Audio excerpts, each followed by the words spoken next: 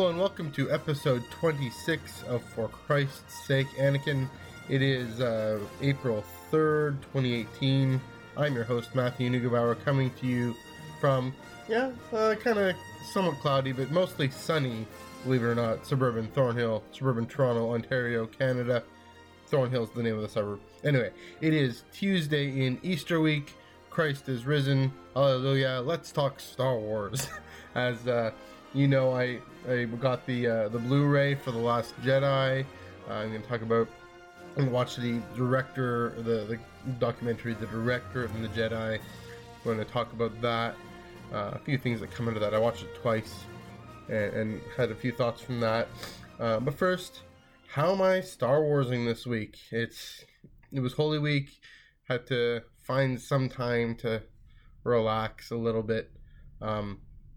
And so, again, was it Tuesday? We did the podcast. We went down to Yorkdale, the mall here, and picked the Disney store, picked up the Blu-ray. And I don't really talk about toys, but with the Blu-ray, along with the lithographs, because I pre-ordered it, it came with a discount. I guess a $10 discount on purchases over $40. And so I got one of the cheaper models of the Kylo Ren's TIE silencer. I got this wonderful Coruscant Guard Clone Trooper mug, ginormous mug that I'm using right now. And when I stop to take a coffee break, like just right now, just this coffee, I'm drinking out of this ginormous Coruscant Guard. It's kind of obscure to do of the red markings of the Coruscant Guard here, but it's a good prequel era mug here, and it's ginormous. So making up words. I guess I didn't make that up. Using fake words like ginormous is the only way to describe it. The protrusion of the I guess the where the pipes come in for oxygen or whatever, the filters. And then the chin with the voice box thing, it adds more volume to it. So it makes it bigger. Anyway, the biggest thing I got was this R2 was on sale. Kind of R2 model. You push the button. Yep, that's what it sounds like. Anyway, I opened the box. I didn't read the back part of it, but then I realized, it's actually kind of interactive. You push the button, you just flip a switch, push the button, has a specific mode, and that you can just push the button and it'll go.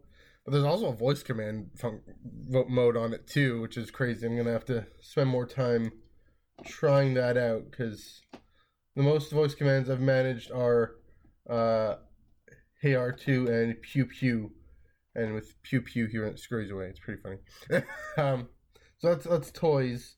I also started reading, I guess a few weeks ago, Lords of the Sith, which was the Paul S. Kemp novel, mainly billed as the relationship between Vader and Palpatine. It's set 8 years after Revenge of the Sith, so make it, 11 BBY? And it's fascinating on that score. But the thing is, the first third of the book is more about Cham Syndulla and the Free Ryloth movement and this plan of attack on Free-Taa, the senator, the imperial senator, who's just a lackey, basically, of as most senators were at that point, just a talking head for the emperor's policies.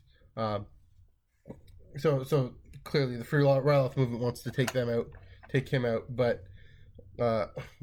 but also, again, the Emperor and Vader are aboard, and they want to take them out, and this whole internal monologue in his head in Cham's head about, they're not terrorists, they're freedom fighters, and kind of the emotional and mental gymnastics they have to go through in order to justify killing people.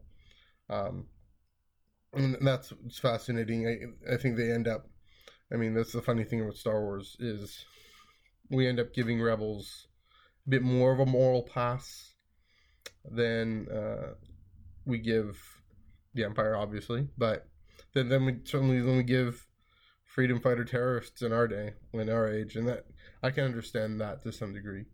But that's the funny thing is it's described, going Anakin, Vader's relationship with Anakin in his own head, this novel, and going into that, going into the relationship between Vader and Sidious. But the first third of this novel is mostly Chem and the Free Ryloth movement on this attack on this ship, and that Ta and Vader and Palpatine are supposedly on.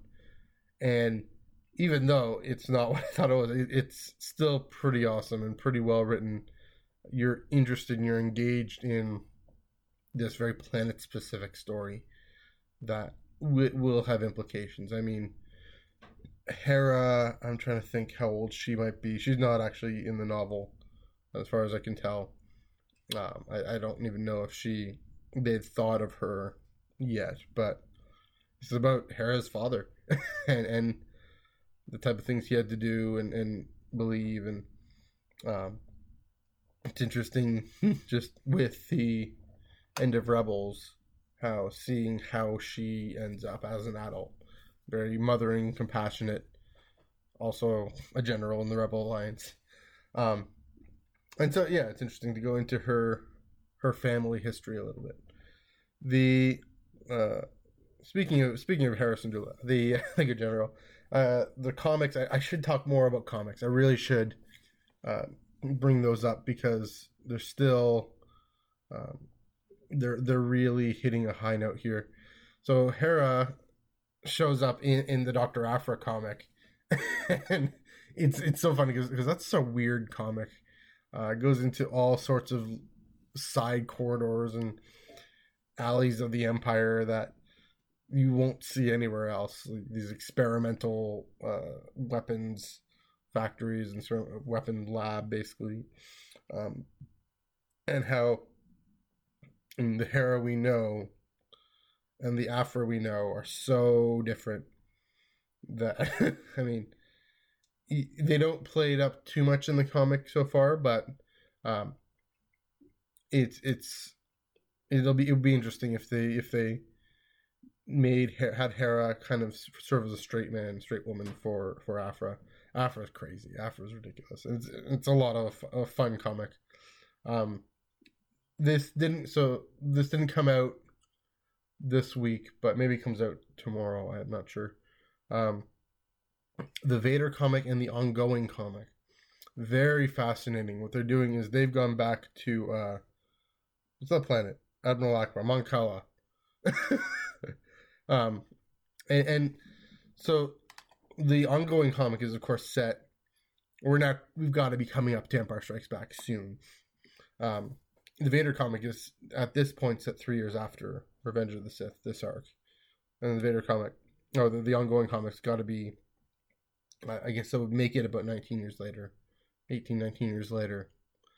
They're both on Mon Cala, and the first one is, the Vader comic is very much the aftermath of the Mon Cala Civil War. It was this great Clone Wars arc, where the king, King Lee Char is there, and then in the ongoing Star Wars comic, we see he was taken prisoner and he's in this top secret prison and all that. What's interesting, I think they're doing is kind of this weird unadvertised crossover between these two comics over multiple timelines, and it's fascinating. It's a type of interconnectivity that we all know and love, that we all want more from the films, that we don't know if we'll get. I don't know if I mentioned this here, but I did end up seeing Christian Harloff's whole thing about having Dave Filoni take over the films and having Kathleen Kennedy be kind of on the business side, or not have Dave Filoni just taking over the films, taking over the whole story as it comes together. And and this is a brilliant idea because he's someone who will understand the concerns that I think Kathleen Kennedy has about needing to be accessible to the broader, not even just the fan base, but the broader movie-going public, to have things in the films that aren't necessarily so obscure that you have to have read these books and comics in order to understand what's going on, or to say, haha, we refer to let fans say, this whole gatekeeping nonsense of, we've read these books and we've read these comics, we know what's going on, and you don't, but also to say, oh, we've read these comics, we've read these books, that helps fill in and connect, and these things that aren't 100% critical to the plot of the film, but a little critical, a little important, lets us explain things, advertises for buying the books and comics and stuff. I get that. And again, because the main thing is connectivity, is what we want. This coherent universe. Again, I can't help but think that the lack of connectivity, and it's not lacking so much, but the wariness about it comes from a critique of the prequels. It said that George Lucas made the universe too small, too much about marketing, and too much about this. And originalists, give it up. Seriously, it's it's a tiring argument. Of course, the universe was the galaxy was focused on Coruscant. Speaking of Coruscant guards, right?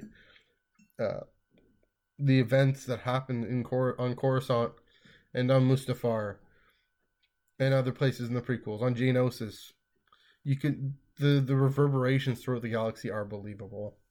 The people that you interact with, intersect with are believable. Yeah, maybe he did a little too much fan service and had this creature pop up here, this creature pop up there. I think that's neither here nor there. I think great, they exist. I love how every character always has a backstory of some sort that we don't have to go into. That's the thing. But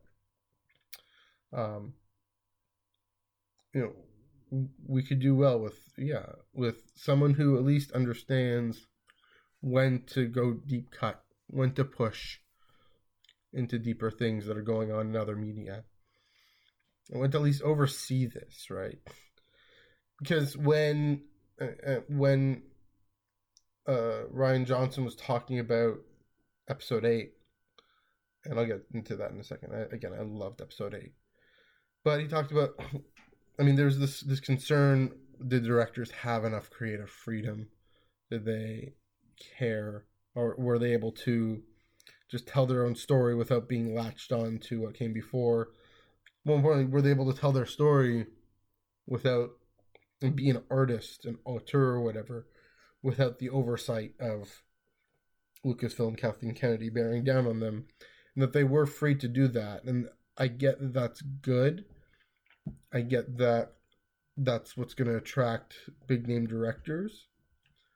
But if a big name director wants to tell, like Lord and Miller, if they want to just tell their own story that doesn't actually pertain to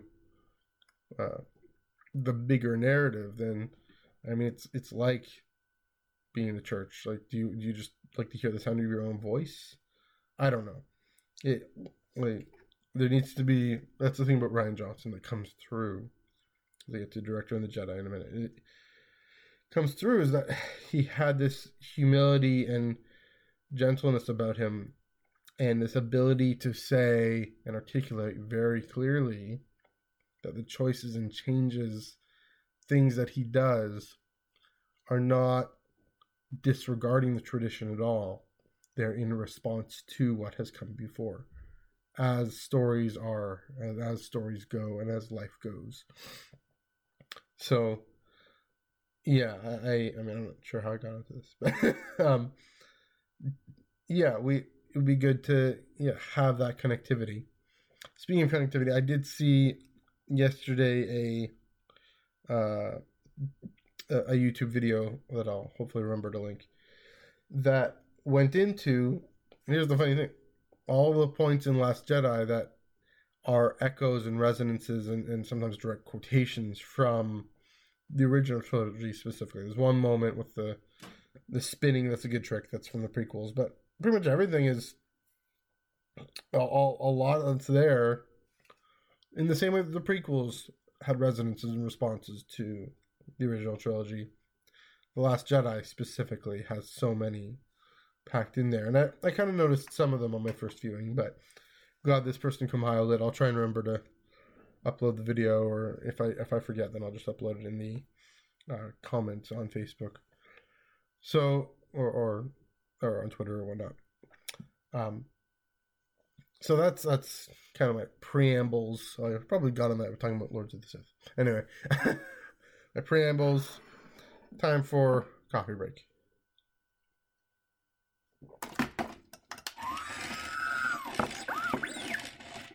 Yeah, don't fall over, R2. Okay, so the director and the Jedi specifically. So, well, no, I'll the Last Jedi Blu-ray as a package overall was fantastic. It's way better than the first Force Awakens one, and everyone tells you this. I went for the Disney Store one. I didn't bother with any kind of special. I don't Target. We don't have Target in Canada, really. I do think I think it's coming out in the UK this week. So if you want to go get it, and if you're in the UK, go get it. Great film. I love it. Great special features, an incredible featurette on the balance of the Force that I should probably do a whole episode on, just response to that featurette. I'll watch that again. So deleted scenes are interesting. I get why they cut them. They don't really pertain to the novelization, so that's good. So I'll probably be getting the novelization, Last Jedi novelization, which has so much extra stuff. The lead scenes. I don't really do director's commentary so much, but I might try that just because this one's so interesting, and I want to hear what Rian Johnson's thought process was for that. The director and the Jedi. It was a really, really interesting, really rich look at, especially. They spent a lot of time focusing on the set construction. And that's set construction and behind the scenes, and usually behind the scenes featurettes. But what really comes out in this documentary is the sheer size of this film. I didn't realize just how many sets. I think one person said, and just the creatures and animatronics. Again, maybe this was kind of an anti-prequels thing, but whatever. They not necessarily. I think they wanted to go for the realism of actually having animatronic porgs and animatronic fathiers and animatronic that space cow that squirts out the green milk. They really got a real liquid for the snot and real liquid for the milk, and you see it pouring into Luke, squeezing it into his bottle. Mark Hamill is literally squeezing a fluid into the bottle, into a real bottle, and I think taking a real swig. And it's just fascinating, just the detail that went into this film. And someone said it was, it's bigger than Force Awakens and Rogue One put together in terms of all these details, in terms of sets, in terms of creatures, in terms of budget. I'm guessing they even talked about how it was interesting to go into how the budget was coming up. It was tight. They need to figure out what corners they could cut in order to actually save a little bit of money. It wasn't much.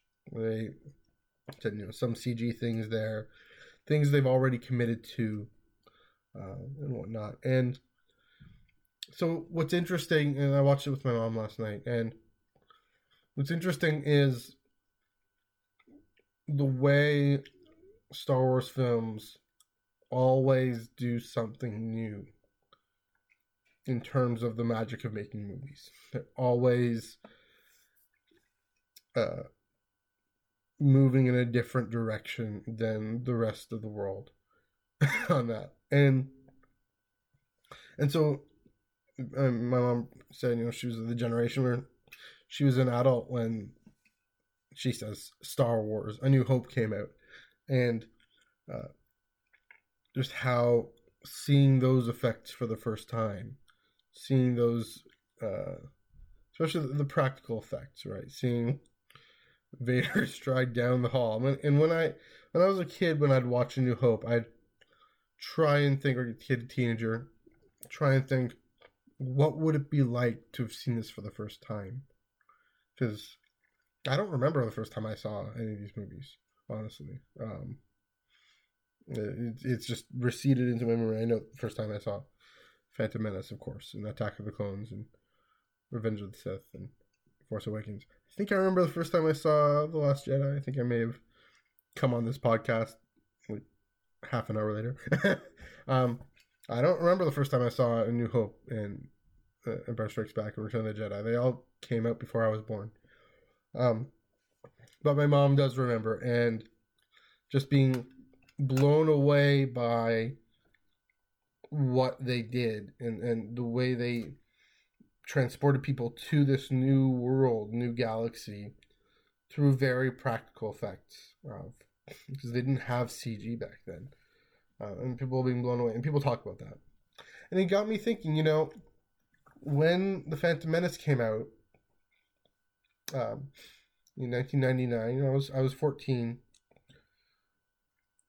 That was the first time, and people make much of this. That was the first time that much CG had been used in a film. People critique it. I think that's silly. I think CG is fantastic. And here's the thing: is every film is like that now. I mean, that's what people don't get is Andy Serkis. He wasn't the first to do this, right? It was Ahmed Best was the first to really do the motion capture with Jar Jar, and Andy Serkis just perfected it with Gollum and with other creatures, and now of course with Snoke. An interesting featurette, by the way. You can see a few scenes of it's another featurette where Andy Serkis is on the throne room scene, so they actually show the performance before the CG editing, and it's really interesting. It's really fascinating. Anyway, Phantom Menace comes out, and people are critiquing it, and it looks fake, but it was all over, and it was a growing way of making movies, and it was new, and people didn't. It wasn't perfect. I don't know. I believed it when I was 14. I see, again, Coruscant. When we see Coruscant really for the first time. Going back, it's interesting to having read the comic at least for the Thrawn trilogy, reading the comics of Tales of the Jedi, which of course set a few millennia before, but and it shows Coruscant a few millennia before, or with the Thrawn trilogy, it shows Coruscant a few years after Return of the Jedi. It looks very different, and they really had to reimagine. Of course, it makes sense. You can kind of retcon Tales of the Jedi Coruscant, right? I mean, Tales of the Jedi Coruscant could look like Rogue One Jedi, right? They're about as old. One just happened to have been built up, and one happened to not.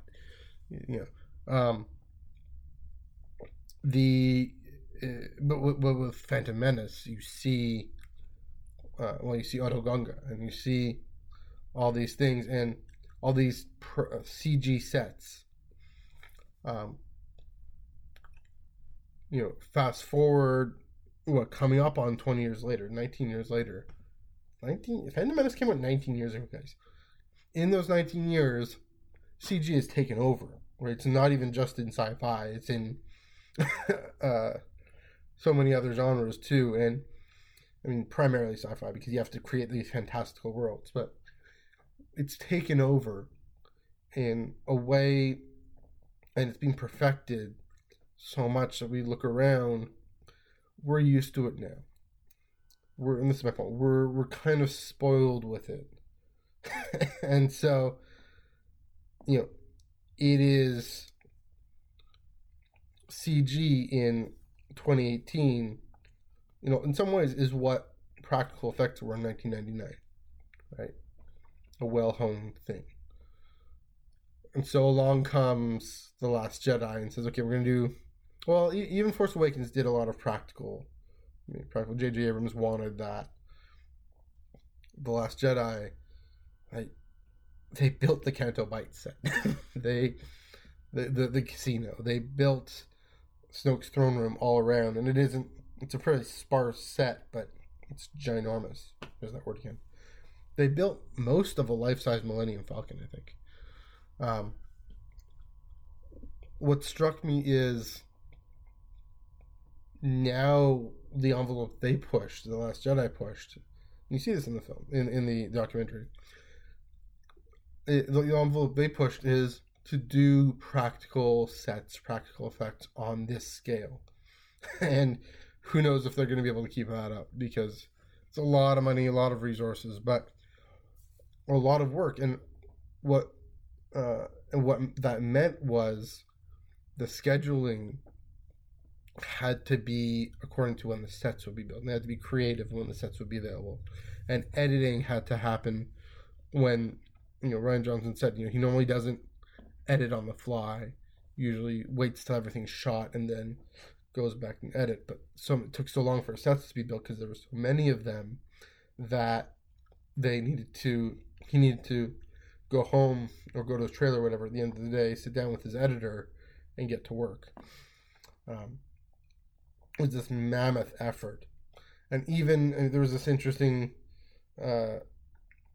little scene where Laura Dern is sitting down with the producers and the head honchos and whatnot, trying to figure out her schedule in light of an HBO thing she was doing.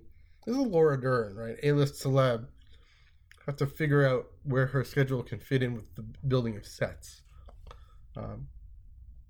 This is I'm not an expert on making films, but that's above and beyond in my mind. And you can tell in the film, just not just in the attention, just in the atmosphere, but in the characters' performances, the actors' performances. There's you feel the father right there because you're seeing it through Kelly Marie Tran's eyes. When Rose is at the gate there and about to release him, and there's an interesting where you see in the documentary, she looks up and she's interacting, they're shooting, and then they cut and Kelly Marie Tran cracks a smile. Like, this is so awesome. Like, another thing in the Canto Bight scene with all these characters, all these different, both animatronic and lots of costumes and different creatures, and John Boyega and Kelly Marie Tran are looking at this one creature with a face with a big head, and they're saying, "Is that real? Is that real? I can't tell. Is that a person? Is that animatronic? I can't tell."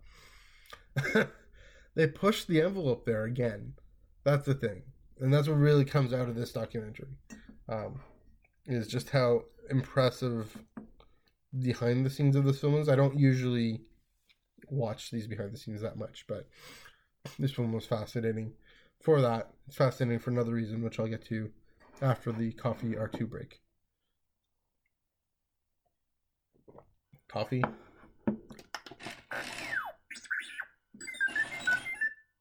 Thanks, R2. And now back to regular programming. The director and the Jedi, one of the things they bring up is Rian Johnson and Mark Hamill, and they go for it in Mark Hamill's comments. They say, "I fundamentally disagree with Ryan's direction, and I don't even get why he has to die and whatnot." And we've heard this all before, but they put it in the documentary. So I'm going to use this as an opportunity to talk about that and talk about Luke here in the film. I'm going to go on the offensive a little bit. I think if you think, so Mark Hamill, I think where he's coming from is he sees Luke as this grumpy, disillusioned, almost bitter character. Looking at kind of a reflection of the posters and some of my toys and stuff here. Grumpy, disillusioned, disaffected. And that's when people criticize the film. I think often that's the biggest disappointment, because they wanted the Luke we saw in the original trilogy. They wanted him to be cheerful and hopeful and ignite the green and take out the First Order with Rey and be that legend that everyone thought he was in the flesh, there in the flesh. Instead, the thing that happens with Kylo Ren, this is Kylo Ren, and he's disillusioned, he's grumpy, he's bitter, he's isolated off on his own. And so I think the argument, Mark Hamill's concerns, I should say, and fans' concerns go a bit like this, is no one's denying, from a story perspective, no one's denying that what happened with Kylo Ren, with Ben Solo, makes sense, right? One lapse in judgment. That can happen. And the reaction, especially given how much Snoke's influence on Kylo Ren was at that point. I think people are with the story up to that point. Nobody's denying from a character perspective that was horrible. It was devastating for, everything he hoped for and loved to have fallen apart. And so no one's denying that, Luke would be tempted to blame himself and to need a minute to step back. What Mark Hamill's criticism was he'd need maybe just a minute, maybe a year or so to recover and recoup from his temple being burned down and to see things more accurately is not necessarily his fault. And then as an experienced person, an experienced Jedi, he'd bounce back and be part of the galaxy better, or be more proactive part of the galaxy, and be with his family, with Leia. And I see where that's coming from, but with all due respect to Mark Hamill, I actually don't think that's entirely where Luke's headspace is. Right? I don't think, for some reason, I'm not entirely convinced that he's actually meant to be grumpy and depressed and disillusioned. I mean, there's the history of mental health concerns with Luke and the long-term dealing with trauma. I don't think he's actually terribly disillusioned with the light side of the Force or anything.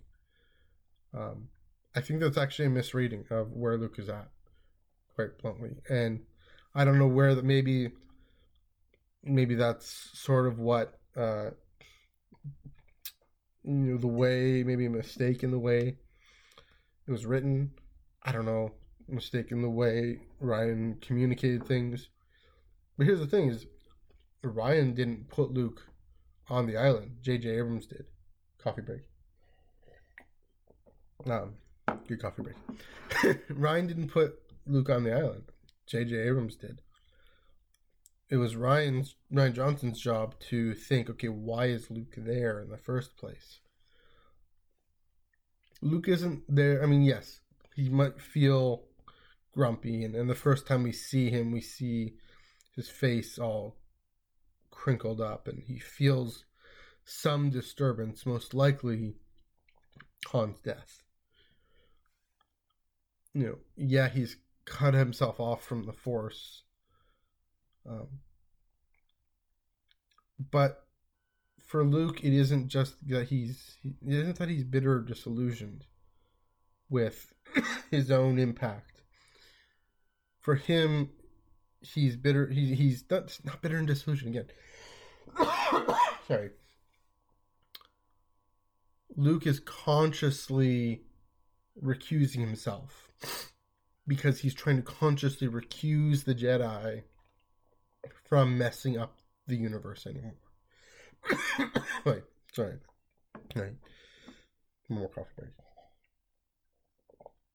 In Luke's mind, the legacy of the Jedi is failure. He says it himself. At the height of their powers, they let Darth Sidious rise from the Empire and wipe them out. That's that second lesson that really gets it to where he's at.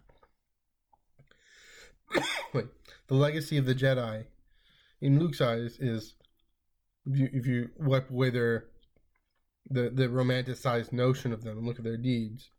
Right, Yoda, everyone from Yoda to Mace Windu being in bed with the Republic, being these agents of quote-unquote peace and justice in the galaxy, but really doing the Senate's bidding. Things I've talked about before. Being too invested in the political machinations of the political elite, having their temple high above the rest of Coruscant. And for Luke, he sees that and says, oh, if I'm going to be the last Jedi, well, I need to recuse myself. If I'm going to be on behalf of the tradition institutions of the Jedi, I have to recuse myself and stop and meditate on this island. And that's fine. It's not the easiest thing, but it's going to be calm. It's going to be peaceful. It's going to be peaceful and purposeful. Then Rey shows up and doesn't stop pleading with him to go and join the resistance and help fight.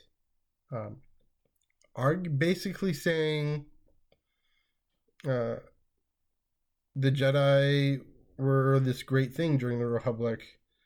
They fought in the Clone Wars and helped, quote unquote, win the Clone Wars. Come and do that again, especially now that you're the Master Luke Skywalker, who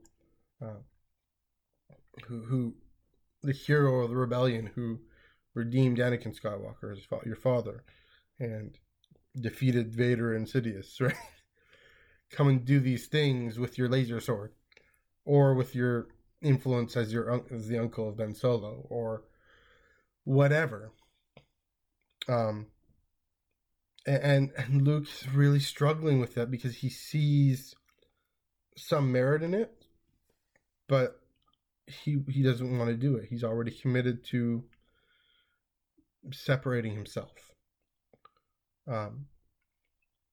staying clean, staying pure of the fight, and not having undue imposition on the rest of the galaxy. So I said before, Mark Hamill was wrong in reading where Luke is at a little bit. Here's the thing. Luke is wrong. And that we don't have to assume that our character is always right and reliable, right? Luke is right. Here's the thing. He's right in saying, actually, the Jedi need to really promote peace and understanding, mutual understanding in the galaxy. So the intentions behind him recusing himself to Ahch-To, they're right to a certain degree. They're right in that. I mean, I say The Last Jedi is the fast pacifist movie that Wonder Woman tried to be and didn't. It's the feminist movie that Wonder Woman tried to be and didn't, but that's another debate. The intentions were right to actually teach peace and understanding, even in situations where the galaxy can't really afford it, and people who are seeking peace and justice can't entirely afford it because the First Order is about to gun them down. And that's a whole thing. I've gone into peace and self-defense before. It's another debate. But his view on the Jedi being complicit, and that's the all or nothing response, is to recuse, the all or nothing reading of history, of these old books, and of what the failure of the Jedi is to say it was completely bad. We've got to recuse ourselves. That's, again, all or nothing. And Yoda comes to him and says, I think part of what he's saying, part of even what Kylo Ren is saying, let your all or nothing reading of that past die as well. The kind of fake out where Luke says it's time for the Jedi to end. So it is time for the Jedi to end. Yoda, again, I've said this before, Yoda does not respond in the affirmative. He fakes him out. Time it is for you to look past the pile of old books. And yeah, he's partly thinking of the texts themselves. What's interesting, though, is Luke is being so adamant about the texts because he's also so adamant about the thing I'm doing. That is a right reading of what happened in the past with the Jedi. And again, Yoda tells him, no, you teach skill and mastery, yes, but the greatest teacher is failure. The greatest teacher failure is. And even that requires Luke to be present in a way that honors his commitment to peace, to nonviolence. And that's the thing about the way Luke goes out. First of all, it's part of letting the past die. Letting Rey take up this mantle of the next Jedi without Luke's grumpiness. Yeah, he's a little grumpy. Luke's one-sided interpretation of history without that being the only thing to guide her. There's 3 lessons. I mean, clearly not enough, right? Hopefully there are more Force Ghosts in Episode 9. We'll see. But Luke's death is also a way of, and when he confronts Kylo Ren, and part of that, I think, is that Force projection takes all the effort out of him, all the life out of him. And he knew that would, in a way that him showing up and killing Kylo Ren wouldn't. That's the parallel video I saw. It is this great reflection of the very same thing that old Ben did for Luke, right? Is Luke is now going to do for both Rey and Kylo Ren. He says, I see you around, kid. I'm going to haunt you just like your father. Luke dies so he can continue the legacy of the Jedi. He dies in a way,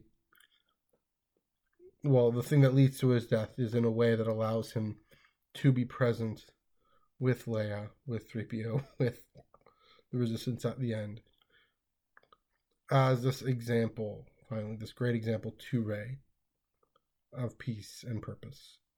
And he goes out with the twin sons, with the way, the twin sons that were there when Obi-Wan brings him as a baby to Aunt Beru, Owen Lars, the twin sons. He's standing, looking out on the horizon, the future. Always his mind on the future, right? And these grand designs. He dies being present in the moment, in the need at the moment. And that need at the moment was quite literally to distract Kylo Ren so the Resistance can get away safely. And he does it without striking a single lightsaber blow. And it's beautiful, it's peaceful, it's purposeful. And so that's, to me, it caps off what I generally already believe is a perfect film. The Director and the Jedi, as a documentary, to my mind, it was already, I thought, a perfect film. Made me love it even more. I definitely recommend you watching the documentary. If you haven't seen The Last Jedi, well, I spoiled a whole bunch of stuff for you. But I recommend you seeing it too.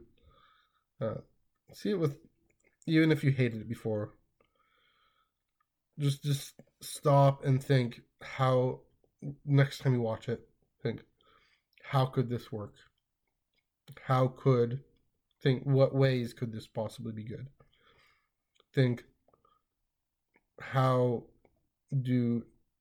might women, and how might Asian women, and how women who want in leadership positions, how do they watch this film? The lessons that Rey, Finn, and Poe all need to learn by facing their hardest realities. Things like that. Because I'm gonna be blunt. If you don't like this film, okay, fair enough. But I think you're missing out on an opportunity to learn and to experience something rich and deep in response to what has come before. In continuity, the type of continuity that says, I take what has come before so seriously that I'm going to respond to it seriously. Because I also take where we're at in the present day seriously. That's the number one reason why I love this film, is it gets at the heart of what it means to carry on a tradition and be creative in a new way at the same time, and this dynamic of that. So it's up there as my 3 favorite Star Wars films, with Empire and Revenge of the Sith, who in their own way do the same thing in a lot of ways. So that's my take, especially on Luke, but also on the Blu-ray overall. One last word from R2. Help me, Obi-Wan Kenobi. You're my only hope. That's great. That was a chief move, bud, and I love it. All right, so that's episode 26 of For Christ's Sake, Anakin. You can follow me on Twitter at NEUG485. Follow me on Instagram at MNEUG1138. Have a happy Easter if you're so inclined. And may the Force be with you always.